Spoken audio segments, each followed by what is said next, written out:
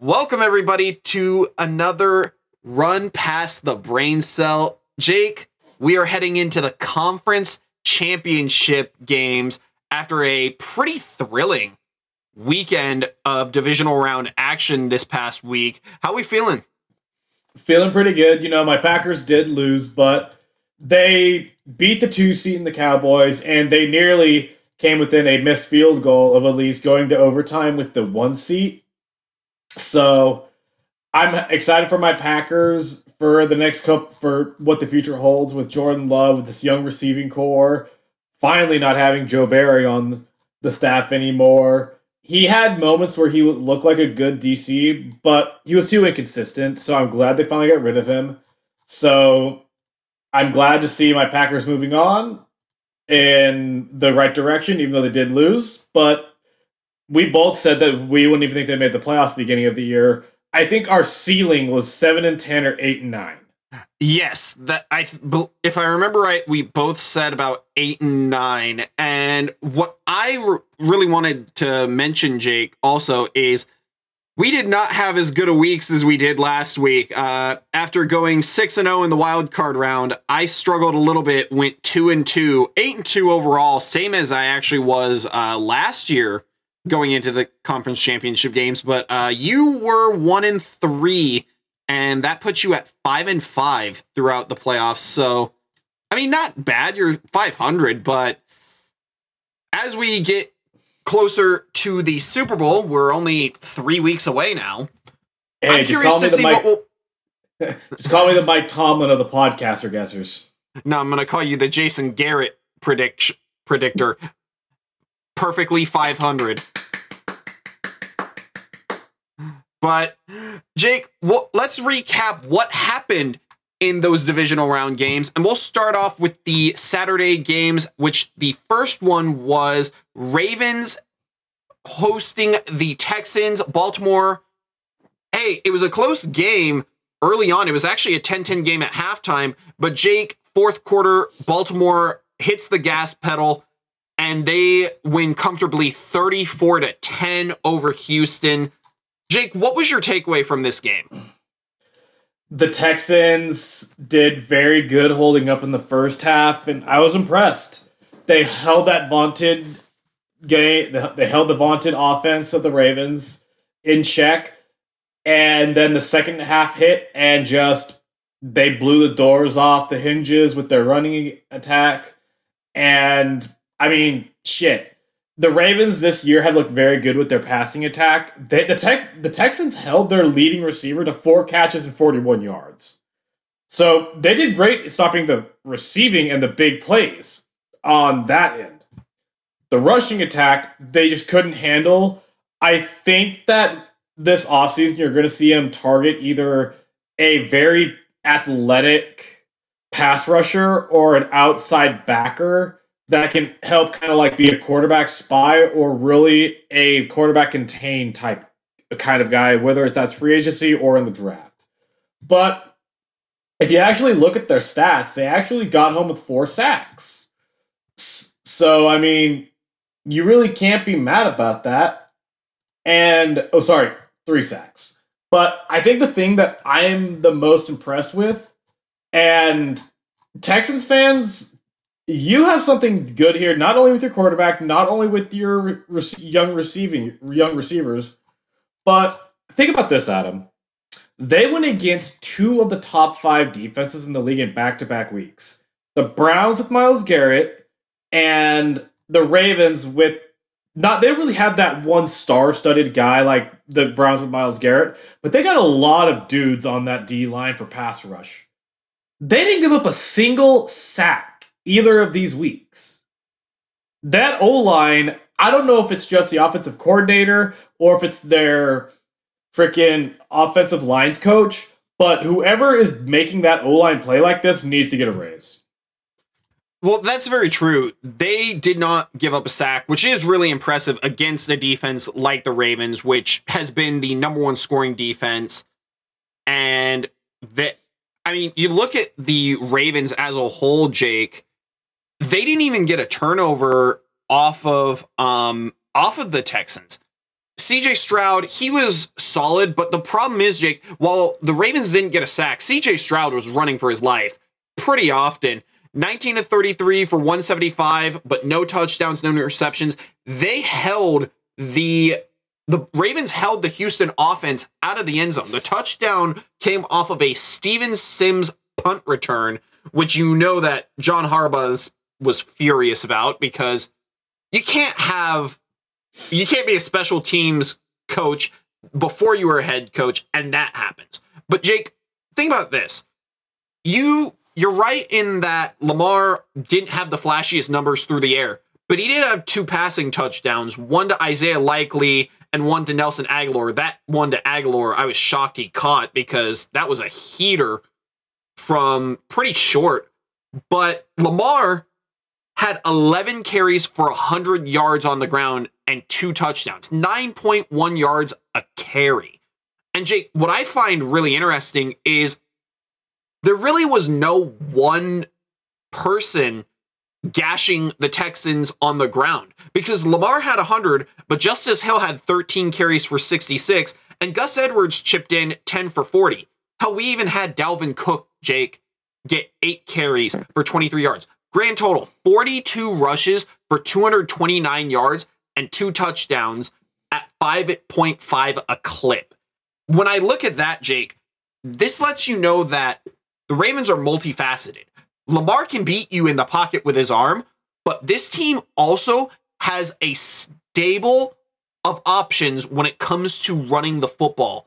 And heading into this next week against Kansas City, who has shown they can be ran on, I would look for the Ravens to, if they spot a weakness in that defense, to continue this rushing pace.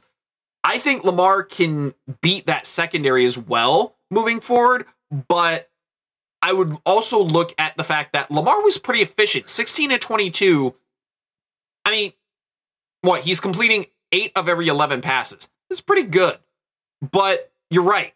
I would say Zay Flowers, you definitely would want him to step up a little bit more. Like you said, 4 catches for only 41 yards.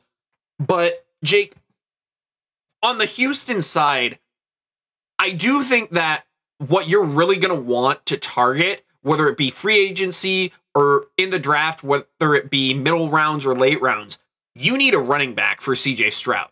Devin Singletary ain't it. He had his moments where he had 30 carry games during the season, and he was able to make the most of it for the most part.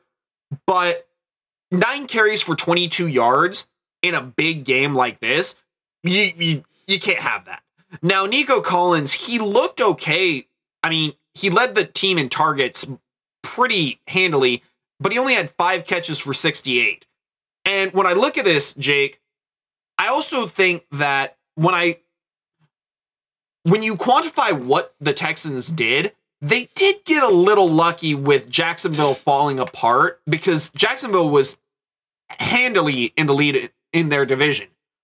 Now, I think moving forward, Jake, also, instead of, as well as a running back, I don't know if you necessarily need a athletic edge or a freak linebacker, but I will say this. I believe Patrick Queen might be a free agent, Jake.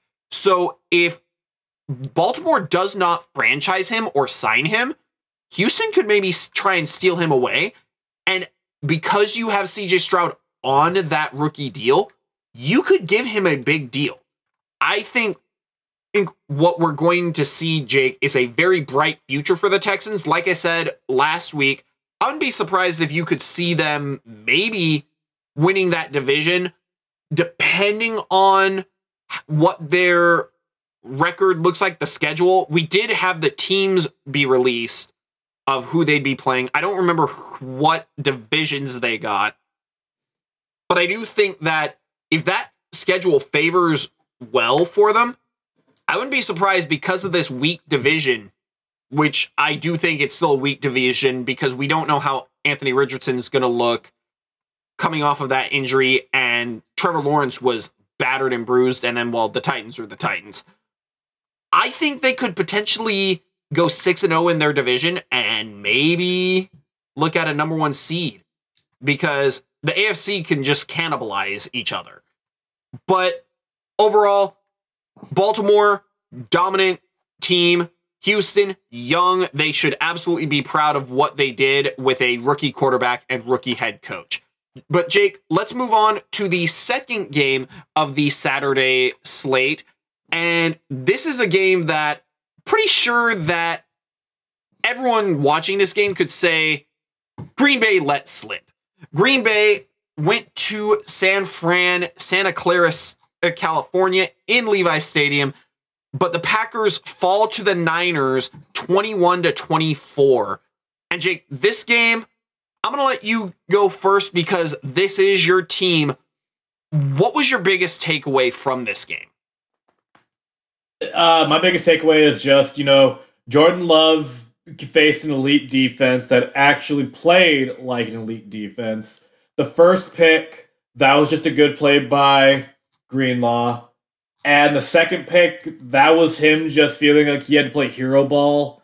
And it was just off the back foot, and he just sailed it, and it just got picked off. One of those things where quarterback in his first year starting, did really good in the actual regular season, beat the Cowboys, first time 7 seats ever made it to the divisional.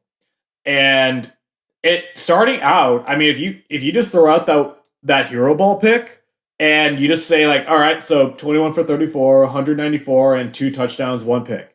That was a stat line, you can live with that. But I mean, Romeo Doubs played really good. Bo Melton had a touchdown. Tucker Kraft, again, showing he has really good chops. You didn't give up a single sack as well, which that's really good. This young O-line, without David Bakhtiari, is improving, and they're gelling as a unit, which I love to see. Romeo Doubs is showing out that he could potentially be, maybe if Watson's not healthy, which the last 2 years, he has had a bit of a nick and scratch issue with injury. And Dobbs has shown out to be potentially that number 1. Now, is he a true number 1? I don't think so, but he's a damn good number 2 that can slot in as number 1 for temporary stuff. But I think the bigger picture is you have an elite run defense with the 49ers. Aaron Jones just kicked their ass. 18 attempts for 108 yards. Damn. That's pretty good. And I want your take on this. Is Keyshawn Nixon like the unsung hero for the Packers so far in this season? I do think that he played extremely well throughout the season. I honestly think he should have had a pick. He had a really big opportunity at one. I will say this, though, Jake, that fumble, what a recovery. What a recovery by Eric Wilson, because he flew full speed, landed on it. It didn't bounce off of him, anything. And the fact that he was able to recover that fumble and keep Green Bay in that game was shocking. It was.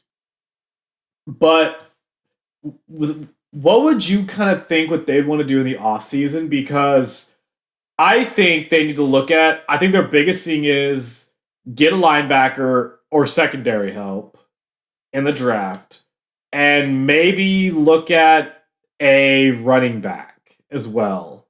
Like, if we got Blake Corum out of Michigan, that would be a fantastic running back, because Jones is getting older. He has gotten bruised pretty good these last couple years with his injuries. When he's healthy, he's great. But he's an older running back. And you can release him and probably save a bit of cap. I haven't looked at his contract recently. But Blake Corum does kind of show flashes of Aaron Jones. Whether he is going to be Aaron Jones, that's up for debate. But that's kind of what I think they need to do in the offseason. What do you think, Adam? Well, so Jake, I do think what you mentioned was a little interesting about Blake Corum. I'm going to float something to you that you mentioned during our mid-season trade speculation. What do you think about Derrick Henry? Because if you think about this, your skill position players, Jake, Christian Watson, Romeo Doubs, Jaden Reed, Bo Melton, Dontavian Wicks, Tucker Kraft, Luke Musgrave. all on rookie deals. You still have cap space to be able to try and bolster a roster and bring in veteran presence. I don't think we've seen any sign of Derrick Henry slowing down. I know he had a rough year this year, but Jake, if you think about it, Tennessee, they basically were facing 11-man boxes because no one trusted Ryan Tannehill, no one trusted Malik Willis, and no one trusted Will Levis. Because Malik Willis, last time we saw him, was awful. Will Levis was a rookie, and Ryan Tannehill, he's just not it. He has had a fine career, but it's time to move on. But Jake, I think Derrick Henry would be a welcome presence, and I will say this, Aaron Jones, you could let him go, but I still think that he has plenty of value. Now, I will say this, Jake, when it comes to Jordan Love, if you remember early on in the season, I was one of his biggest critics because what I saw was wildly erratic, inaccurate, sometimes seemed like he could get a little panicky in the pocket, and I just did not like anything that I saw. But what we saw, I think, is arguably the greatest mid-season development we've ever seen. Because from week 9 on, he was arguably the best quarterback in football. I mean, if you just look at the stats. Now, I do think that last pick was, I keep hearing that, we see, Jake, his mechanics are very similar to Aaron Rodgers, where, throwing off his back foot, weird arm angle throws. That last pick was Favrian, where running across the field, throwing across his body back into the middle of the field, and it gets picked. Little more Favrian, and I think Jordan Love is a bit more of a Favre-like quarterback because of the fact that he's more of a gunslinger. He's not afraid to throw picks, kind of like how Aaron was afraid to throw picks. He really, really protected that touchdown to interception ratio once he got a little older. But Jake, I think Green Bay's future is extremely bright. I can't say the same about San Francisco because when you think about what happened in this game, Brock Purdy should have thrown a pick 6 in the first quarter. Darnell Savage had that in his breadbasket and he just flat dropped it. And we could be having a completely different conversation here because Brock Purdy, Jake, in that rain, he looked bad. He looked really bad. Now, he had a very nice final drive. However, what I would argue, they did take the ball kind of out of his hands and give it more to Christian McCaffrey. I look at Brock Purdy and I think he's a good quarterback. I don't think he's an elite quarterback. I think he's a good quarterback. I think he is more like Kirk Cousins than he is like, a Joe Burrow, Justin Herbert, a guy like that. I think Brock Purdy, he does benefit from having Christian McCaffrey, George Kittle, Brandon Ayuk, Deebo Samuel, Kyle Shanahan calling plays. I do think that he benefits from that. And we have seen that. I do think, Jake, when you look at also how much they really leaned on Christian McCaffrey late in the game, there's a reason why Brock Purdy did say that Christian McCaffrey was the MVP. And you can say, teammate sticking up for teammate. I genuinely think Brock Purdy thinks a little bit, at least a little bit, that Christian McCaffrey is the best player on this team. Now, Jake, the reason why I also say I don't think the future is bright for San Francisco is you highlighted it. Aaron Jones had 18 carries for 108 yards. As a team, they had 136 off of 28 carries, just under 5 yards a carry. Jake, you can run on this San Fran defense. I told you this when they faced the Cardinals the second time, and they had 200 yards rushing against San Fran. I said, I do not like this rush defense for the 49ers. I think that it could be their undoing. Now they're going to be heading into the championship game, Jake, and we know the team that they're facing. The Detroit Lions have 2 studs at running back, and that O-line is extremely good. They got road graders. I do think that when you look at San Fran's defense, Jake, I want you to answer me this. When did you think heading into this season we would be talking about the San Francisco defense, particularly the front 7, as a potential weakness for this team and the potential reason they don't make it to the Super Bowl? Honestly, I didn't think we would talk about it just because, I mean, their front 7 is so vaunted and so great, and they have all the star power. I think in the run game, that's where you're going to see them struggle. I think in the pass game, they're still great. They got 2 damn good linebackers, and you can do a lot with that in coverage. But the run game, I mean, Green Bay's line is good, like it always is. But the Lions is great. And their running back tandem is better than our running back tandem. Because they got 2 legit guys. We only have 1. Jahmyr Gibbs is special. He is. But I think you said it best. I think with those 2 running backs, this game, if it is going to be won by the Lions, I think if they can control the clock and keep that Niners offense off the field as long as possible, just run the ball. I think they're going to be it. Yeah, I don't think they're going to... I think they're going to take this game not entirely out of Jared Goff's hands, but I think they're going to rely on the run game a little bit more and maybe like some deep play action shots to Amon-Ra or Laporta.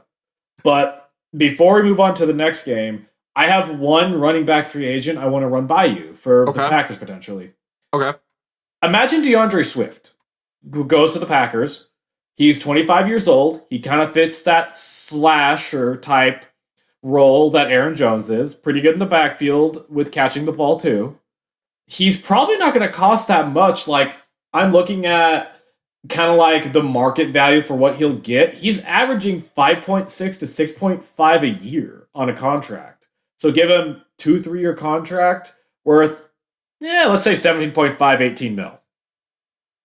I think potentially the reason why I would be a little iffy on that is, Jake, we saw that, I mean, the Eagles' O-line isn't bad. I do think that it came down to more of Brian Johnson's play calling. I do think that was a bit more of an issue. But when I look at this rushing attack, it's a lot more of a downhill attack. A little bit more smash mouth rather than slasher.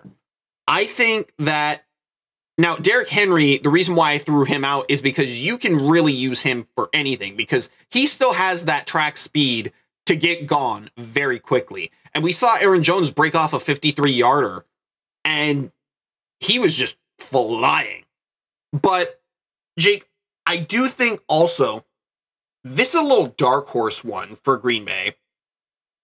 What if Austin Eckler goes to Green Bay? Because then you also have a guy who, Jake, he has more touchdowns than anyone since like 2019, 2020. And it's not even close. He has like 20 more touchdowns than the next closest.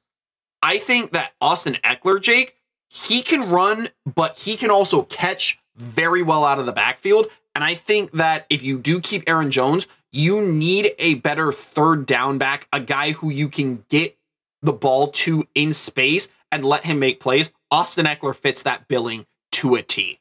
But Jake, moving on to the Sunday slate, and the first game of that day was the Lions Buccaneers. Now, Jake, I appreciate the fact that you went out on a limb and picked the Buccaneers because if you remember, I did give you a little shit for it. Now, Detroit won 31-23 against Tampa Bay, but Baker Mayfield did not embarrass himself. I thought he played pretty damn well, all things considered. But, Jake, looking at Detroit, I want to start things off with this. Do you think that this Detroit team potentially is the better team against the 49ers? You could definitely make that case because, I mean, Travarius Ward is a damn good corner. He's probably going to be training Amon-Ra most of the game. And Laporta, he's nicked up, but fuck, he's going to be junked up on Toradol probably. So he actually can play like he was this game. So I don't know how big of an impact Laporta is going to have. I mean, we've seen him go up against great linebacker units this year, and he's performed decent. Not great, but I don't know how he's going to perform against a two-headed monster that is Dre Greenlaw and Fred Warner. So it'll be interesting. I think the bigger thing is, like, how are you going to deal with Jahmyr Gibbs in coverage when he gets the ball in space? Because Talanoa Hufanga was kind of that guy who was like that Cam Chancellor type role. He's that strong safety in the box. He's that additional soft backer. He's the money backer pretty much. And he will be in there to help get in between the blocks, be that faster unit, and stop the run or stop a screen pass in its tracks. He's not in this game. And with how Aaron Glenn, and we have talked shit about Aaron Glenn a lot throughout this year. He is making some unique pressure packages with his defensive backs. Ifutu Melifonwu and Brian Branch got 2.5 sacks combined against the Bucks. And CJ Gardner-Johnson came back and had a pick. Derek Barnes even had a pick. So you got a fairly young defense with their secondary playing out of their mind, not just stopping the pass, but also sacking the quarterback. So Aaron Glenn is turning it up at the exact right moment that he needs to. You have to get creative with these high-powered offenses. These offenses that have multiple answers to these type of defenses. You can't play a basic cover 2 scheme or a basic defensive scheme against these type of guys. You have to get innovative, and you have to, I wouldn't say outsmart, but outcreate Kyle Shanahan.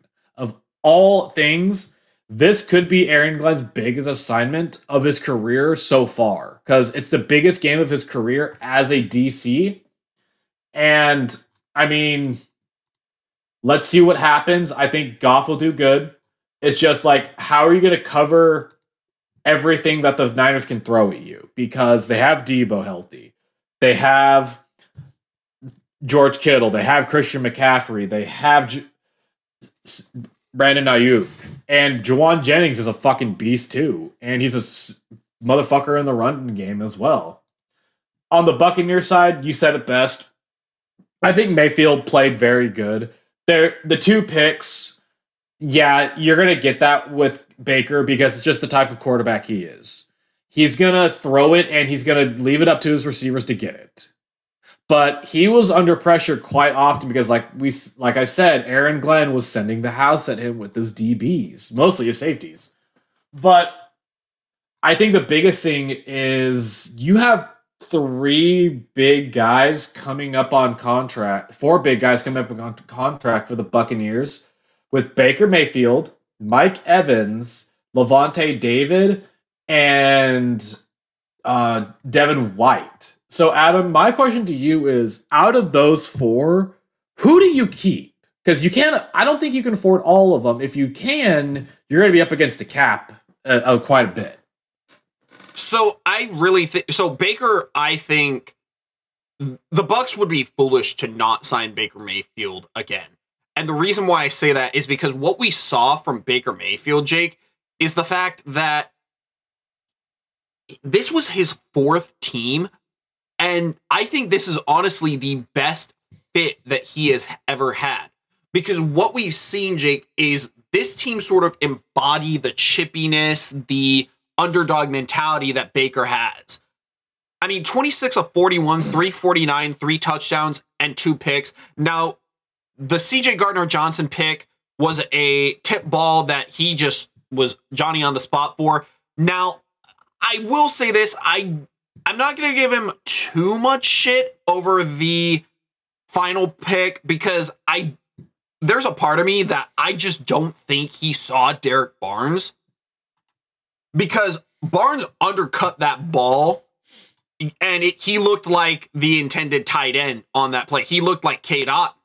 But I do think, Jake, you have to re-sign him. I think you have to try and figure out how to get Mike Evans back.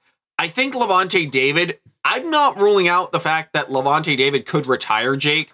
He has played very well, but he is getting up there in age.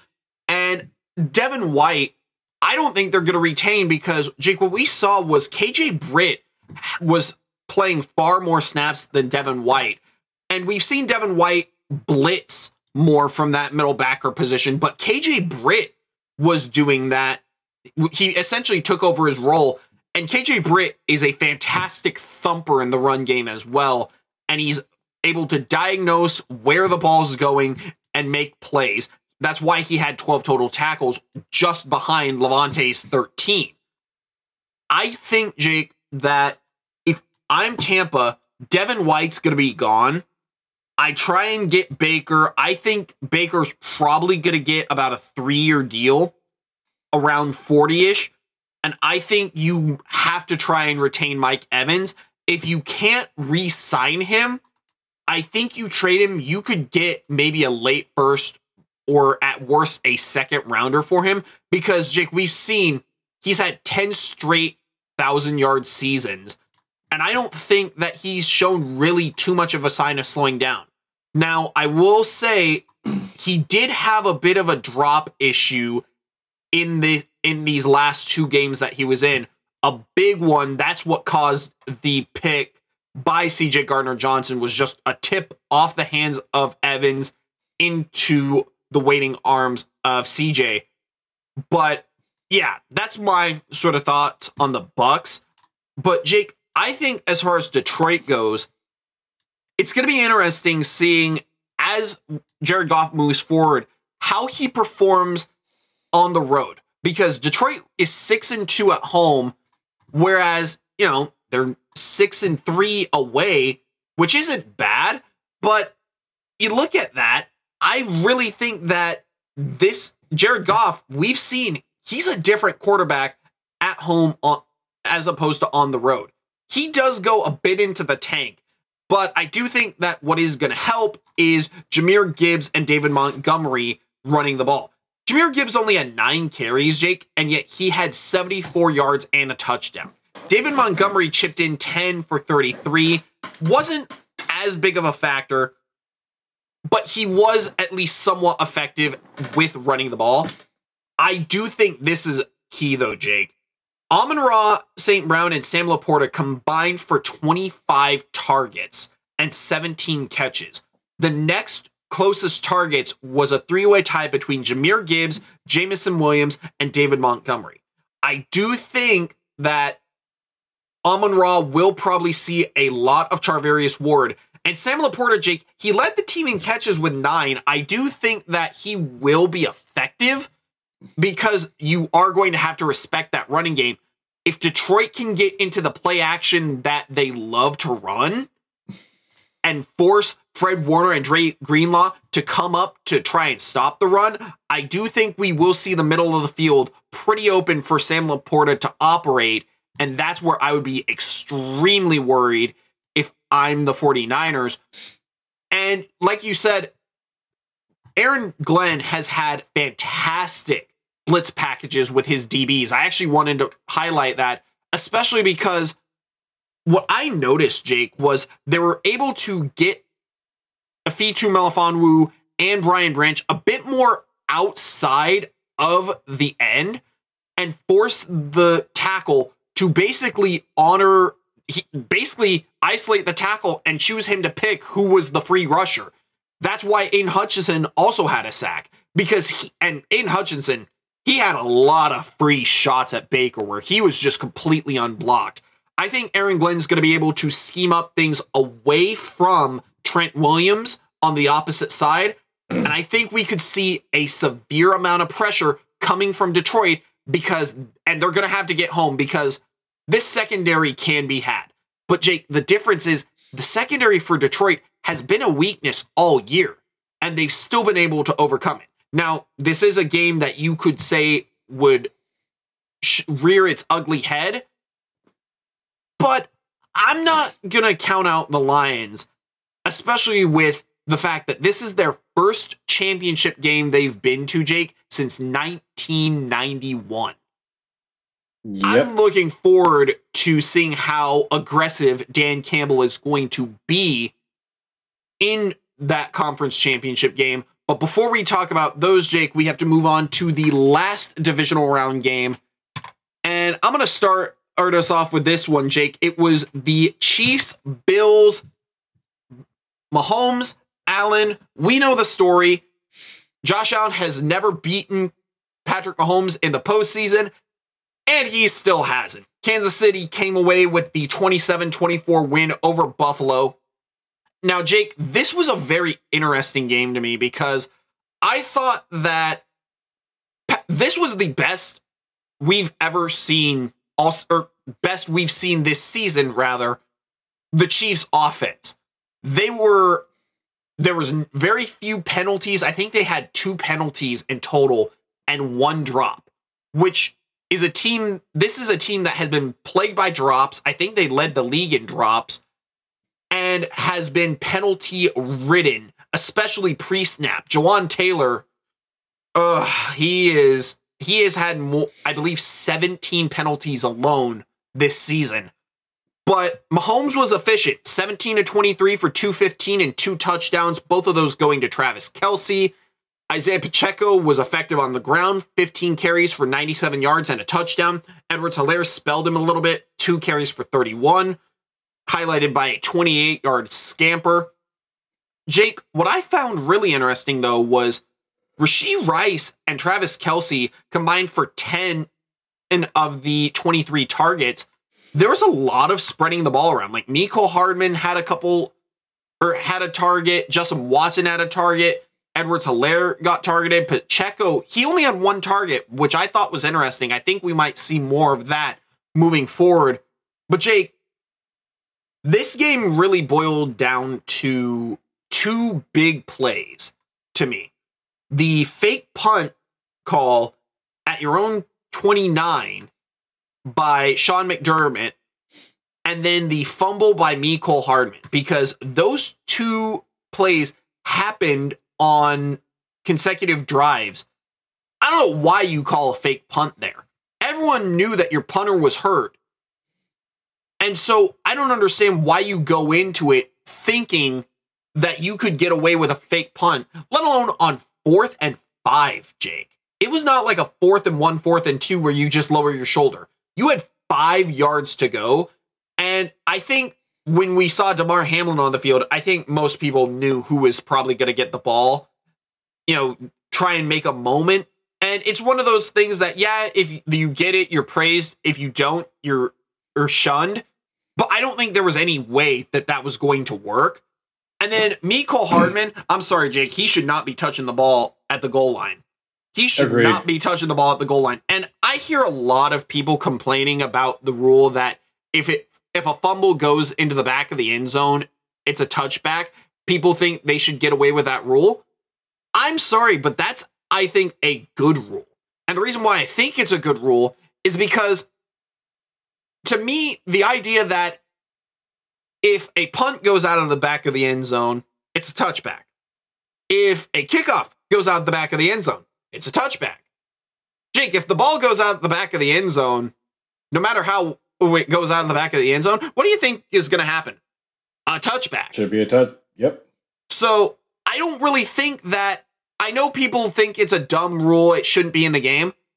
I have no issue with the rule. I think it's a good rule because it rewards the defense in an era that we really can't reward the defense in unless you're getting picks or fumbles. It's that defense has already been so handicapped. Why take away something that actually makes a difference and rewards defenders swatting at the ball at people stretching for the goal line? Now, Jake, I do think with the Buffalo Bills, I genuinely don't know if they can beat the Chiefs. This was their best opportunity. And Josh Allen, he played okay. 26 of 39, 186 and a touchdown. But Jake, he had, I believe, 19 passes thrown behind the line of scrimmage.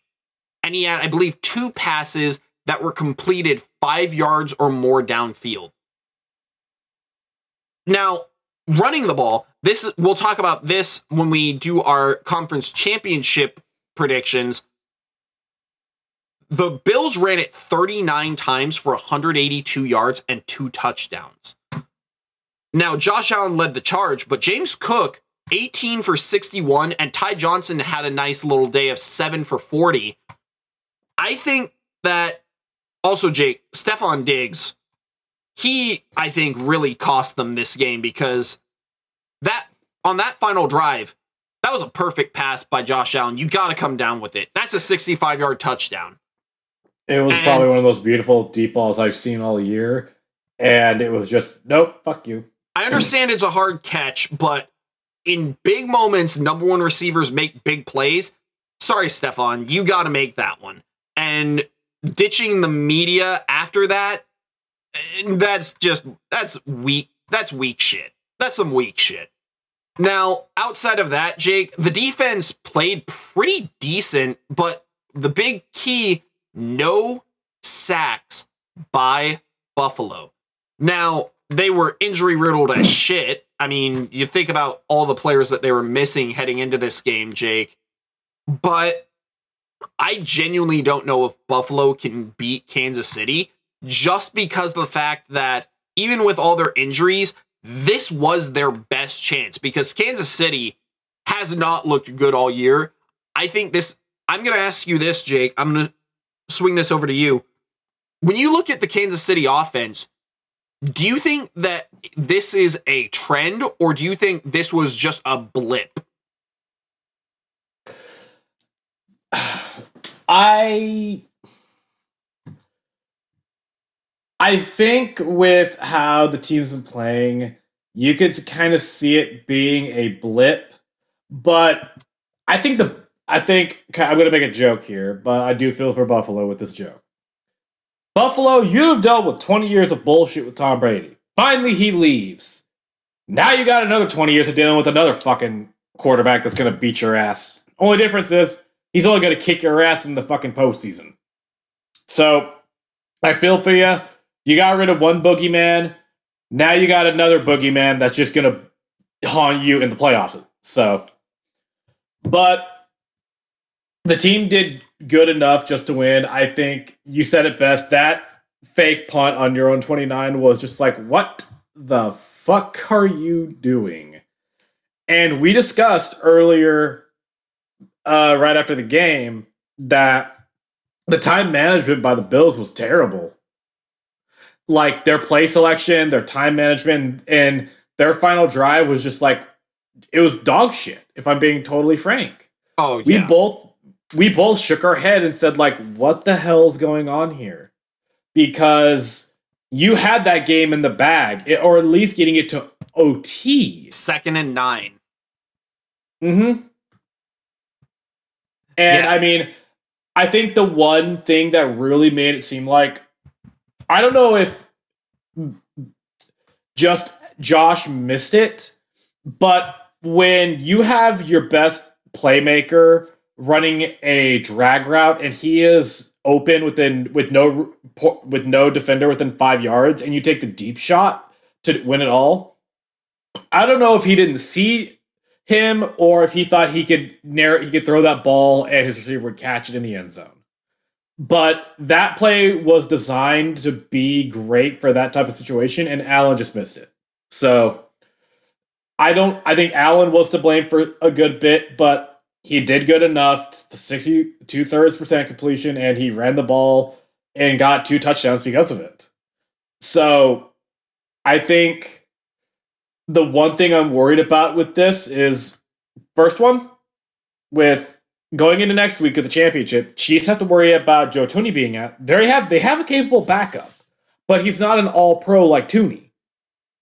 You have to deal with Justin Matabuike in going against that backup guard. He's going to have a hell of a time. And you saw what Ty Johnson, James Cook, and Josh Allen did. They ran the ball, just those guys ran the ball 30 times for a total of 173 times with 37 attempts. So that was almost 5 yards a carry. And the Bills have a good rushing attack, but they're not the Ravens. So if the Bills could do this, the Ravens should be able to run all over this team at least. Oh, yeah. And Jake, real quick, I want to highlight what you talked about with the clock management. I texted you after the game, or I think you called me, and I told you straight up, 2nd and 9 from where you were, you're in field goal range. I understand wanting to go for the kill shot, but this was one of the few times where you had been running the ball decently effective, and even if you were close enough into field goal range, I believe it was a 45-yarder that Tyler Bass missed. If you think about this, if you run the ball 2 more times, you burn both of Kansas City's timeouts. There's a chance you could potentially break one of those, get closer, and that could be game over, or at least overtime. I do think, Jake, that we've seen Mahomes get a field goal in 13 seconds, which they talked about ad nauseum heading into this game. But I do think that what we at least could have seen is you make Kansas City burn those 2 timeouts. And then if you do miss the field goal, oh well. I mean, it sucks, but at least you can say, hey, we missed the field goal and we couldn't stop them on defense. We deserve to lose.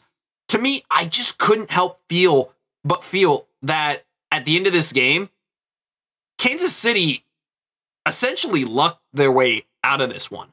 And I do think that moving forward, they're going to be facing a team in the Ravens that is healthy, unlike both the Dolphins, who didn't have a single pass rusher healthy, and the Bills, who had the corpse of Von Miller, who, by the way, Jake, didn't have a single sack in a game this season. And you were also missing, you were missing Terrell Bernard. You were missing, I believe, Christian Benford as well. Matt Milano, you lost early in the season. You lost your best corner in Trey White. This was a team that was pretty well battered and bruised and just overall beaten down by injuries. I do think that Kansas City, moving forward against the Ravens, we're going to have to see if they can continue to put together promising offensive performances against a team that is healthy and dominant on the defensive end. But Jake, moving away from our divisional game recaps, we have some coaching talk to discuss. Now, when we last recorded, it was an interesting little time. We had, a couple pieces, I think, fall into place with Gerard Mayo and Antonio Pierce. But Jake, we're just going to real quick hammer through these. Starting with the biggest one, Jim Harbaugh did agree to terms with the Los Angeles Chargers, which we pretty much all thought would happen. Now, he did turn down a deal from Michigan that would have made him the highest paid coach in college football. And I do think Michigan thought that there was a chance that he would stay. But I do think, Jake, that this is the right move for Jim Harbaugh, because after spending 10 years in college and bringing a championship to your alma mater, returning your alma mater to their former glory, as well as beating Ohio State 3 times, beating them bad enough that they have questions about their own coach, Ryan Day, who outside of losing to Michigan, I think has lost 2 games in the last 3 years.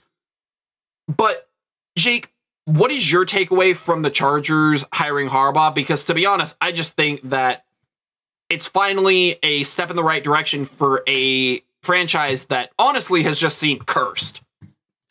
You know, honestly, I thought that the Jim Harbaugh hire was like, you're bringing a guy that was a quarterback for you when he was still in the league as a player.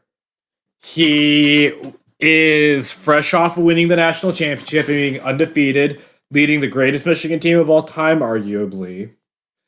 And, I mean, we saw what he did with J.J. McCarthy, and Justin Herbert is a vet at this point in the league, and he is a top 5 quarterback.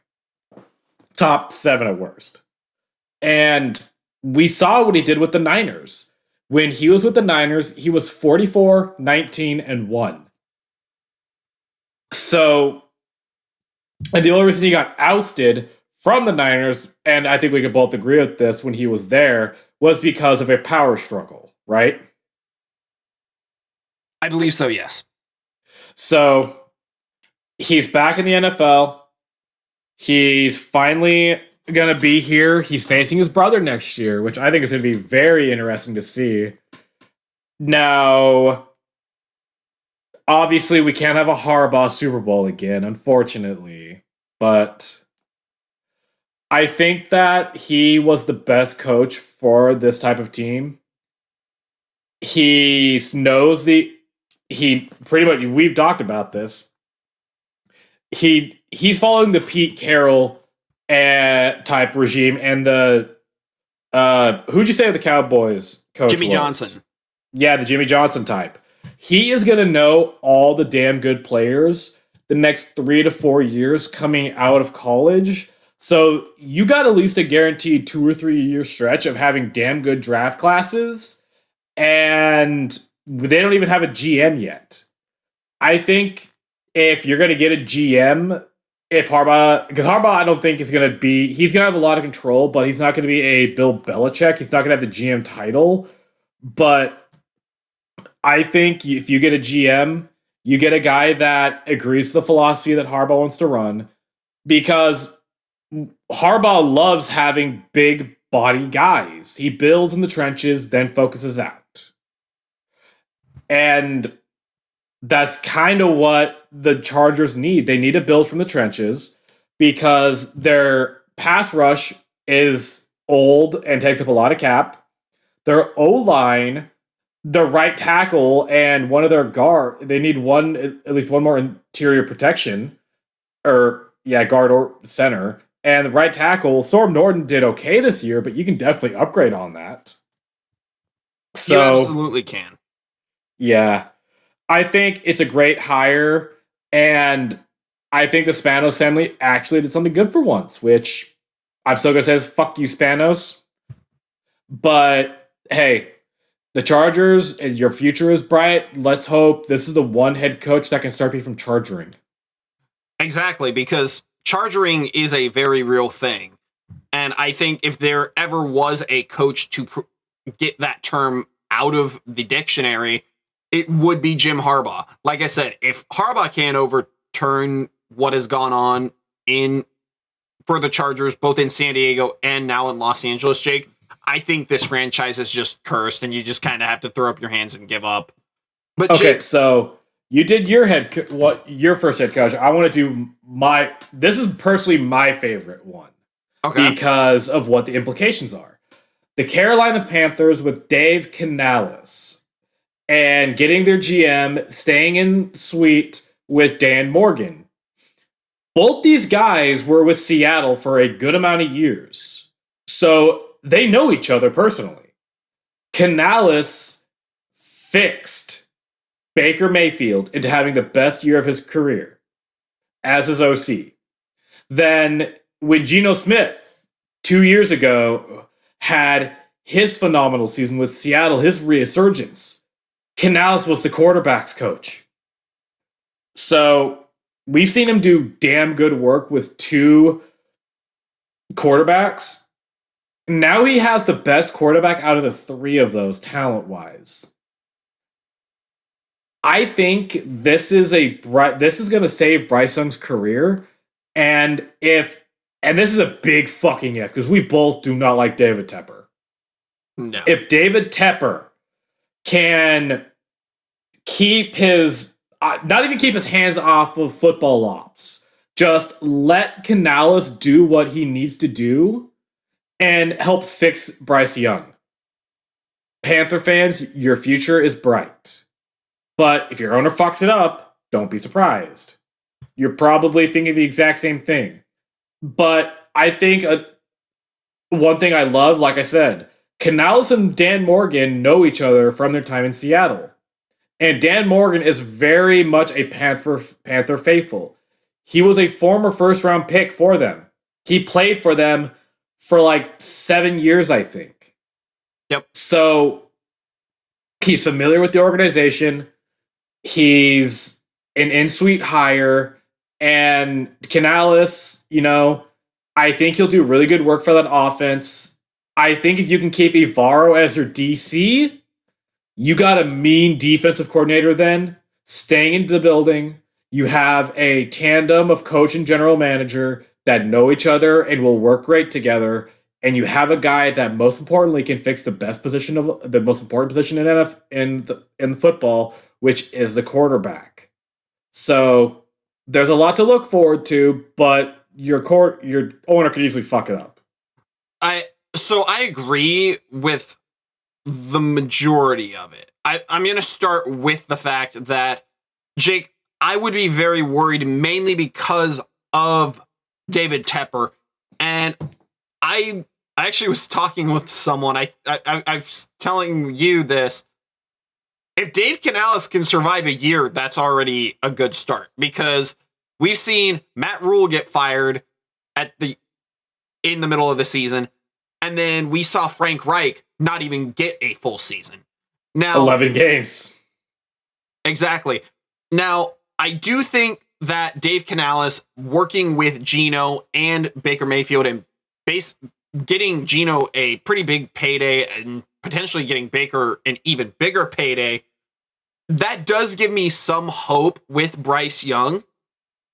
And I do think that GM Dan Morgan is going to help a little bit because, like you said, because of his time in Seattle, he was around John Snyder, and John Snyder is pretty well respected in drafts. We've seen the last two drafts that Seattle has had, and because John Schneider had more power and he actually was having more of the draft than Pete Carroll was, we saw the fruits of John Schneider's labor. I think we can see that with Dan Morgan potentially as well.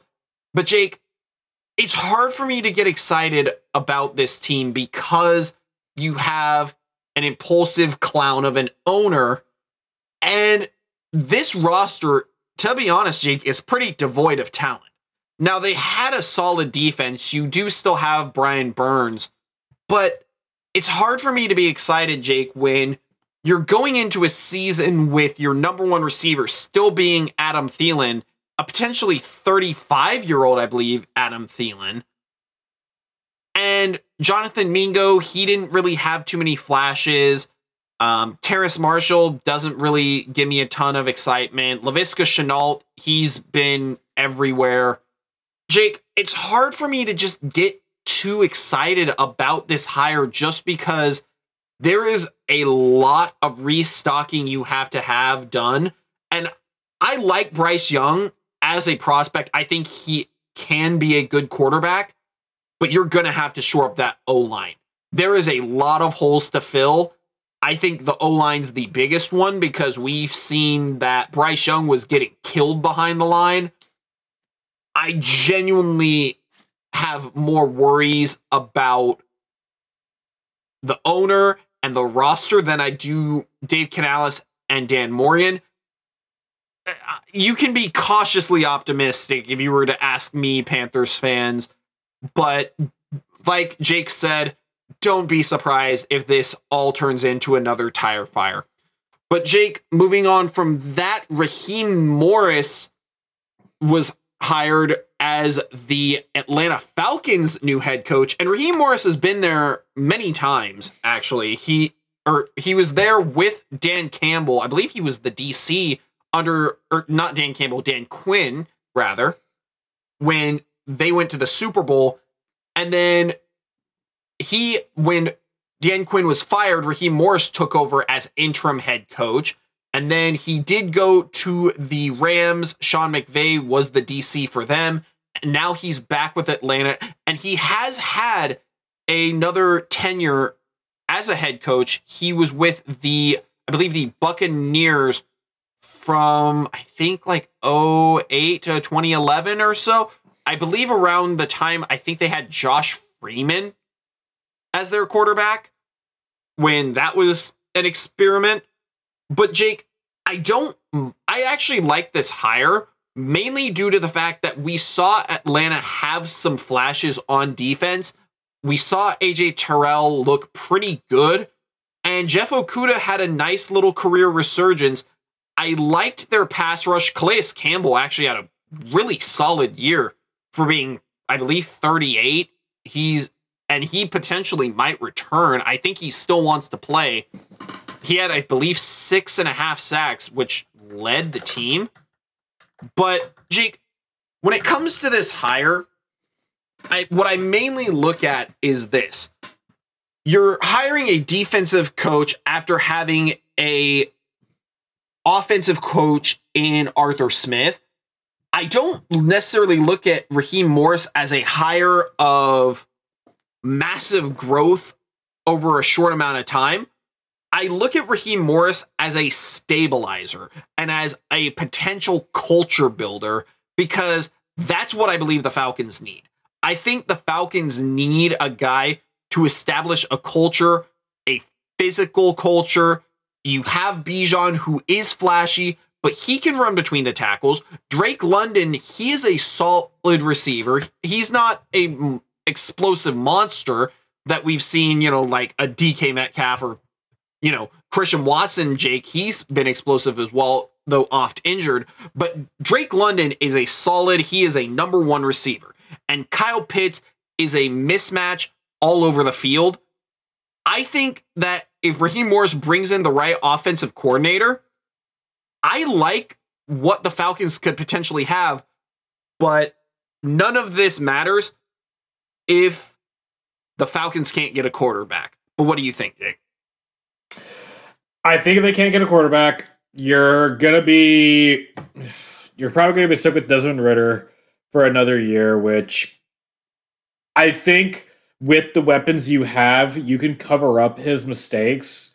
But I just hope that Raheem Morris can do good with the roster he's being given right now, because I have high hopes for Raheem Morris. I've liked him since his tenure after the Bucs, and he's a guy I haven't really followed closely, but I've kind of paid attention to him throughout the last few years. I'm thinking, like, when this guy gets another head coach opportunity, he's going to take it and probably run with it, because we've seen what he's done with good defenses. He has a good defense here. There's a lot of pieces to work with. You have AJ Terrell, Jesse Bates, Arnold Ebiketie. You mentioned Calais Campbell.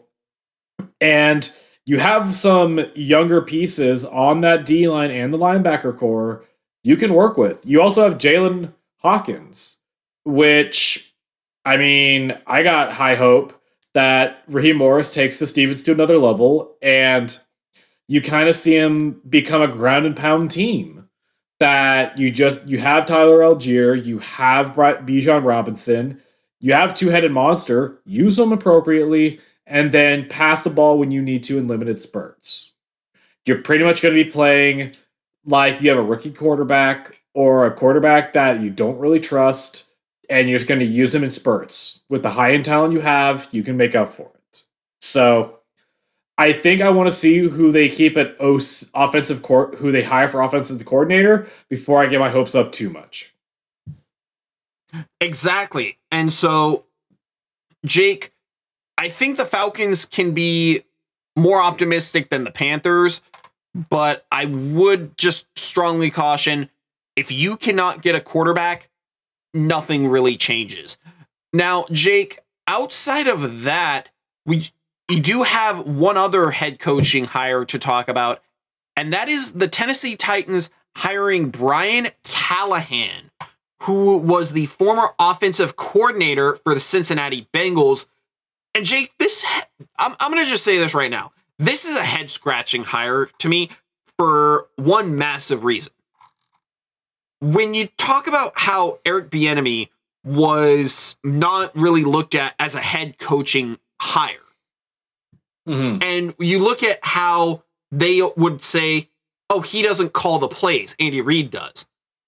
Who do you think called the plays in Cincinnati? Because I doubt it wasn't Brian Callahan.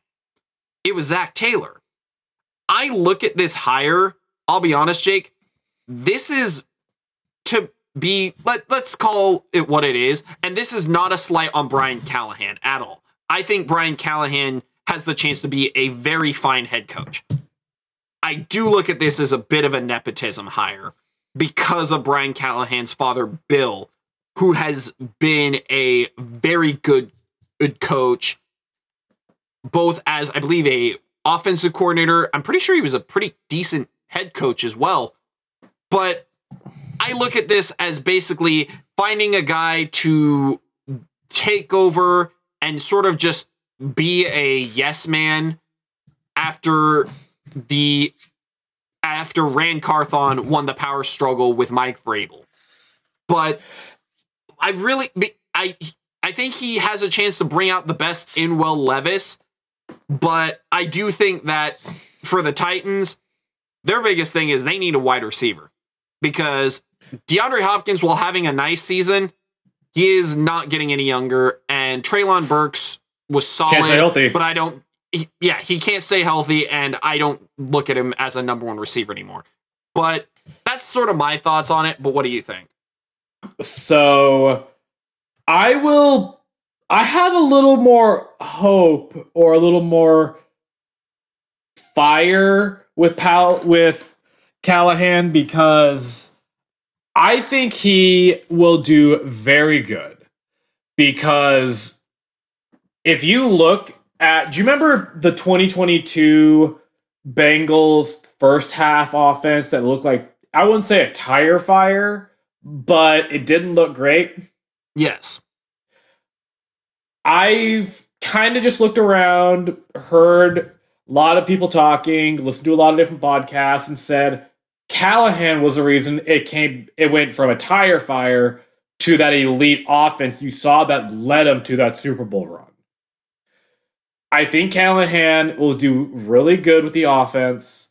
I want to see who his defensive coordinator is before I get that side of the ball hyped up. But you said it best. I think that they're going to pass the torch to Tajay Spears. He's going to be a new RB1. I think Henry's out of the building. You need to get a new receiver. I would sign Hopkins to a 1-year deal. He's still playing at a decent level. He can mentor Burks and mentor whatever receiver you pick up in free agency or the draft, probably the draft. And, I think the biggest thing after that is I would target a tackle in the first round. Then this wide receiver class is deep. Get 2 or 3 of them throughout the draft. Kind of pull like a Packers. Shotgun it. They got Jaden Reed, Tucker Kraft, and Luke Musgrave last year's draft, and all 3 would play phenomenal. And Dontavian Wicks in the 5th. So you had 4 weapons, all contributed as rookies. I think the Titans should do something similar to what the Packers did last year. Take that shotgun approach in the 2nd, 3rd rounds, and then 1 pick in the later rounds, and go from there. Pick up some depth at the O-line, and get that high-skill guy in the 1st round with that 7th overall pick. Because we saw Will Levis play pretty good when he wasn't on his ass or running for his life.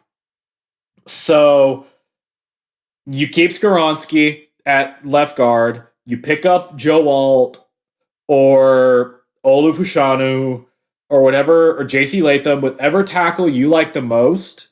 Pick him up with that 7th overall pick, stick him at left tackle. You got your left tackle and left guard for the future for the next 5 to 10 years. work out the rest of your line, go from there. But I think he'll do. I think you said it best. I think he's going to do great work for Will Levis, and I think that's why you saw a offensive guy hired over a defensive guy like with Mike Vrabel.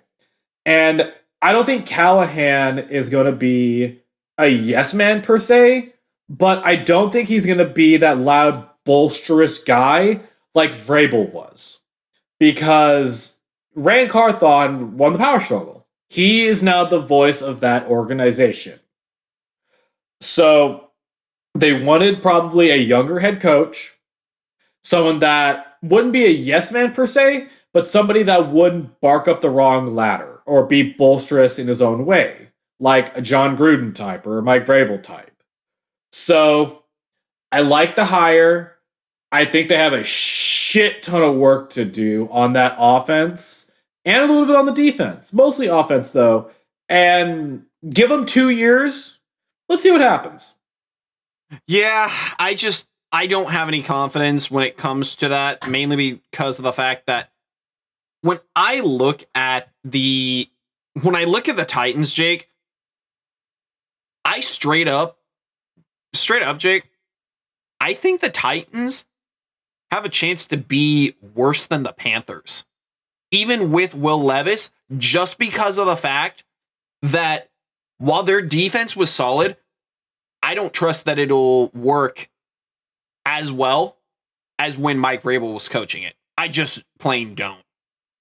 I think that the Titans, if Brian Callahan cannot make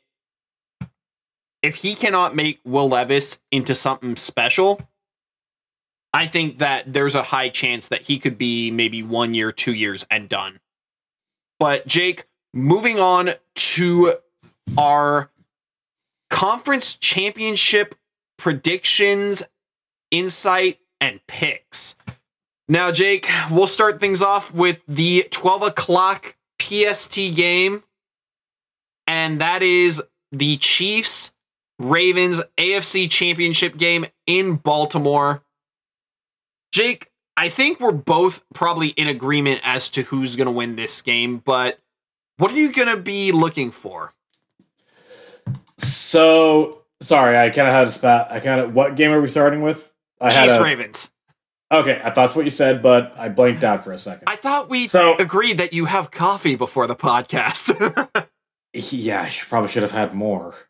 So, I think that this is going to be... I don't think it's going to be one-sided like we talked about before the podcast. I think the Chiefs are going to have enough firepower to keep it close. But I think we saw, the Bills ran almost for 5 yards a carry against them.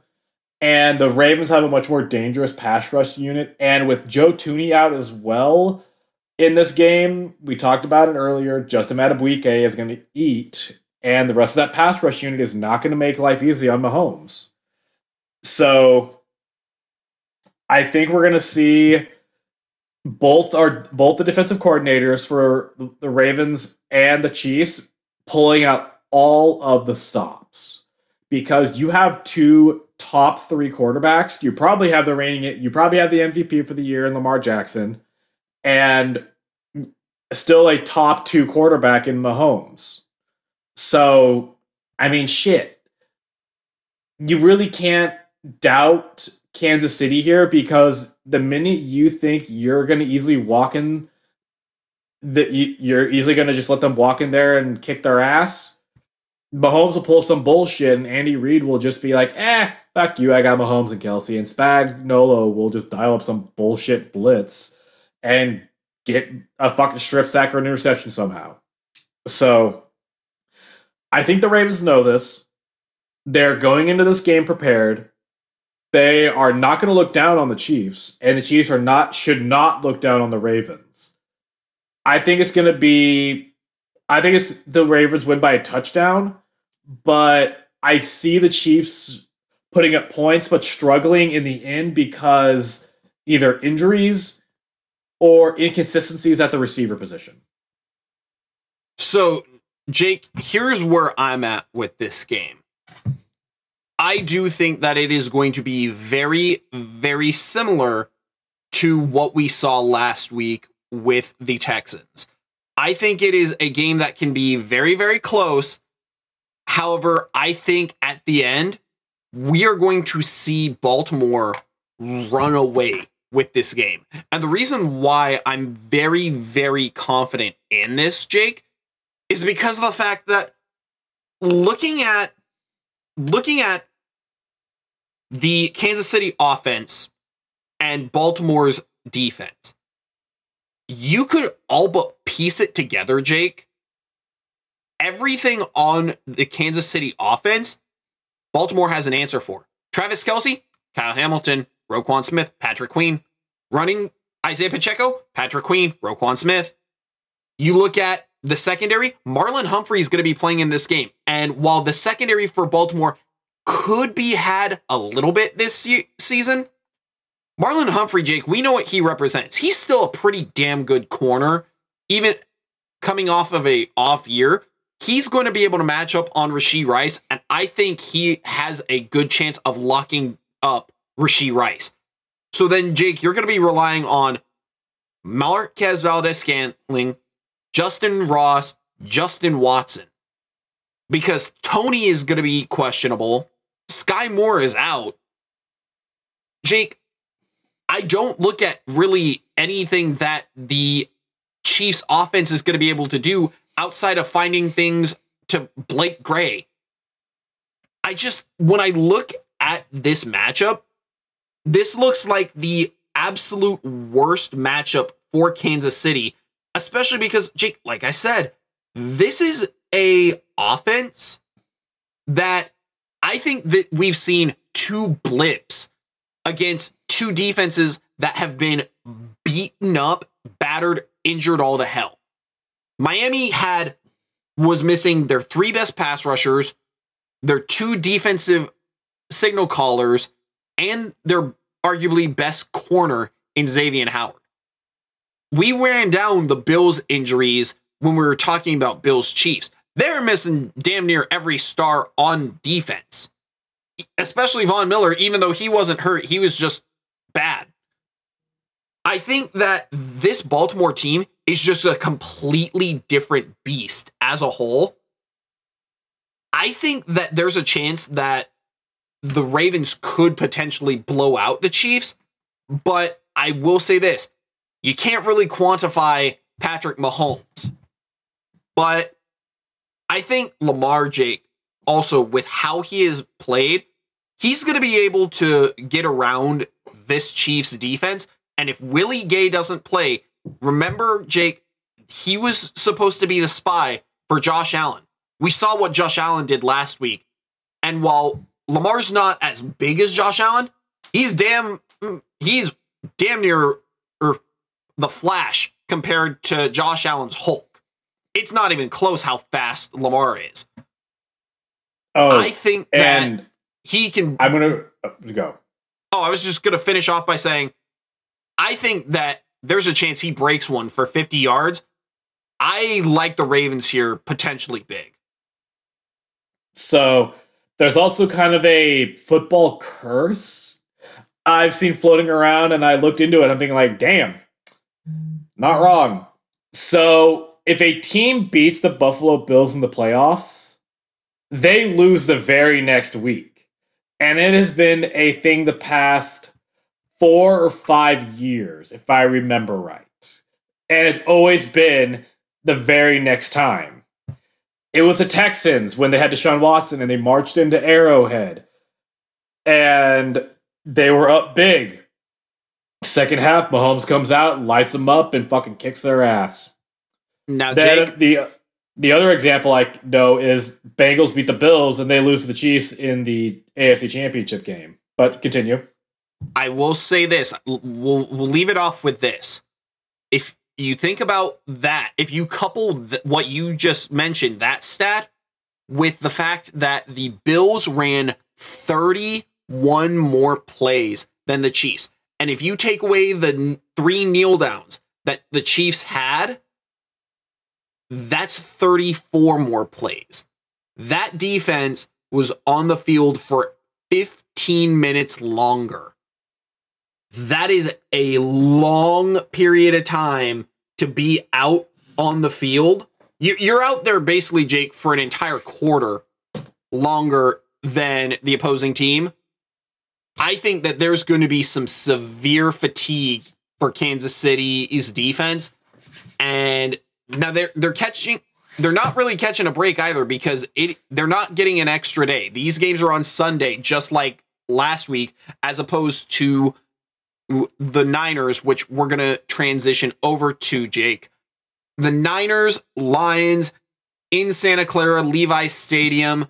Jake, this game, I think, is going to be a lot closer than the wise guys are thinking. Because San Francisco, Jake, is favored by 7. You could potentially find 7.5, maybe 8 in some places. I think this is going to be a lot closer game than people realize. Now, we have seen that Debo is not on the injury report, so he will play. But Jake, I'm going to just say this right now.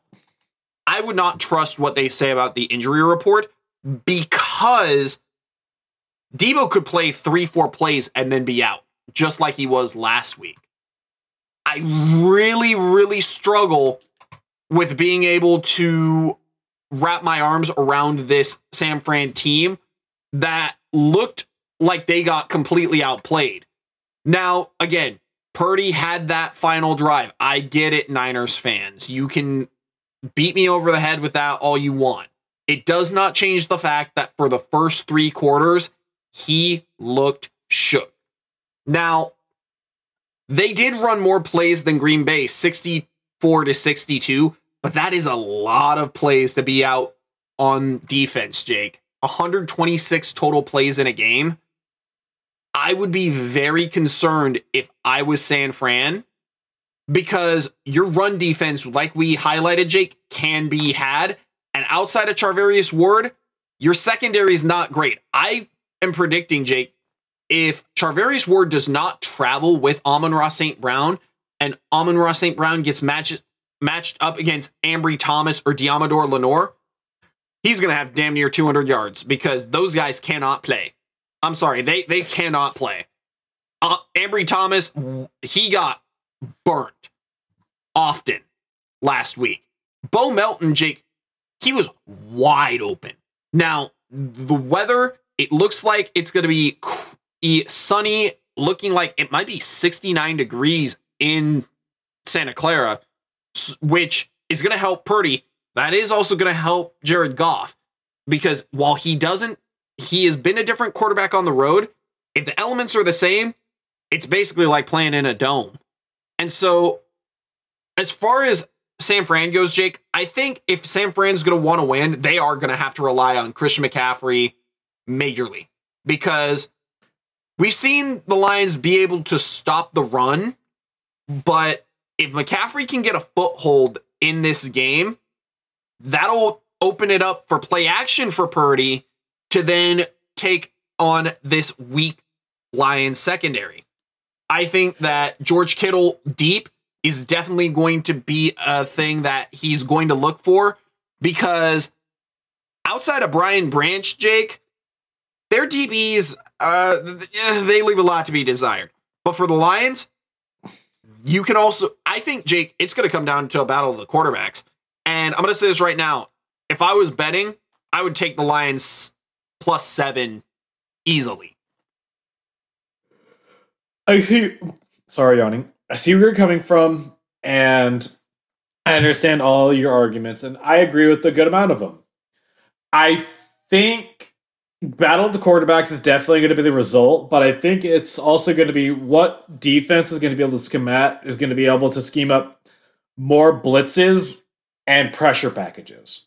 Because when you look at the advanced stats and the metrics, Brock Purdy has been one of the best quarterbacks when he's under pressure the entire year.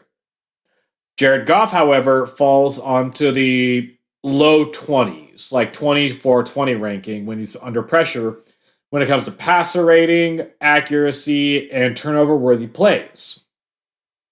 So, and outside of Trent Williams on that Raiders not Raiders, fuck. Outside of that Niners line, I think he's really your only guy you got. And Detroit has guys all over that field. You mentioned you don't trust Debo. I don't trust Frank Ragnow because he's going in there with 4 different injury categories. He is going to be on so much Toradol that he is going to be seeing shit that probably isn't there. And if they lose Ragnow, I don't know how that line's going to operate without their leading man, because they don't have the backup like they had last year because he went to Seattle. So this is the one game I have a harder time picking compared to the other championship game, because I could see this one being swung either side. I think I'm going to take the 49ers to win this by like 3 or 4 points, but I think it's going to be closer than people think. All right, so Jake, then let's get your picks real quick. Who do you have in the Super Bowl? In the Super Bowl, I am going to have the Ravens versus the Niners. All right. I am going to have the Ravens and the Lions. I think that I think the logo, I do think that logo speculation where the last Super Bowl teams have been the Super Bowl color, logo color, I get it, but at the same time, I think if it does do that, then you're gonna, if that does happen on some controversial call, then oh boy, you're gonna have a lot of fun denying a script, NFL. But as a whole, Jake, I do think if you go to the 10-15 best players in the Lions-Niners game, I have it 8-7 Lions over Niners. Because I am getting the better quarterback, I think, with Jared Goff. And I do think that Amon-Ra St. Brown, Ayuk Laporta, or Ayuk Kittle is pretty much a draw.